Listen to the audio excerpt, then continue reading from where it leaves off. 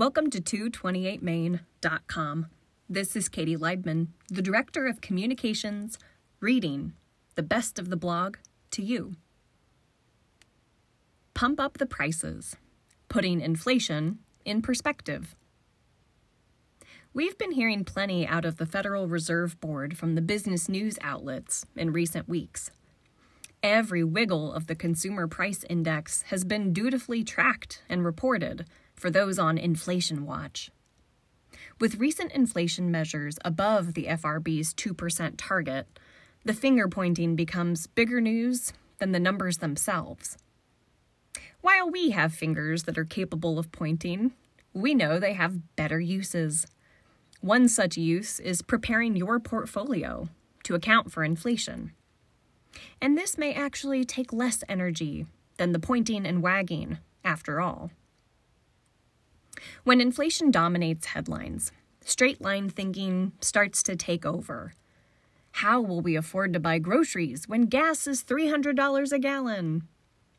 I'm going to guess that we would find cuts elsewhere, like our cable bill, well before we starved.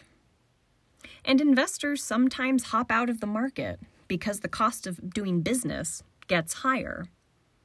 And those high-growth, pre-profit darlings will take a hit because of a rise in interest rates, nominally to combat inflation. This means these companies will pay more for the money to continue their pre-profitable journey. When we invest in individual companies, we're hoping to be able to spot those holdings that benefit from a position of strength, whose business gives them the pricing power to ride out inflationary pressures.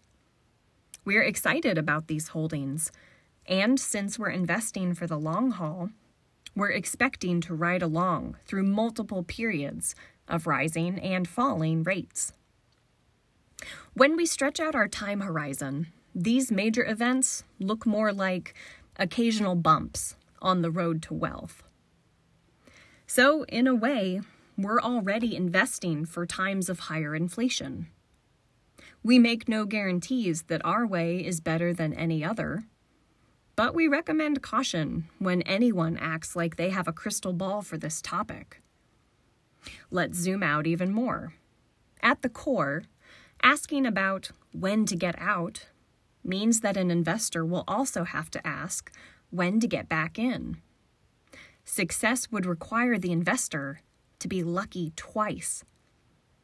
We don't prefer any scenario that slashes our odds so unnecessarily. Clients, when you have questions or concerns, please reach out. You can get more audio like this, as well as articles and videos, straight to your email just once a week. Subscribe at 228main.com/newsletter. Until next time, stop by and see us at 228main.com, online or on Main.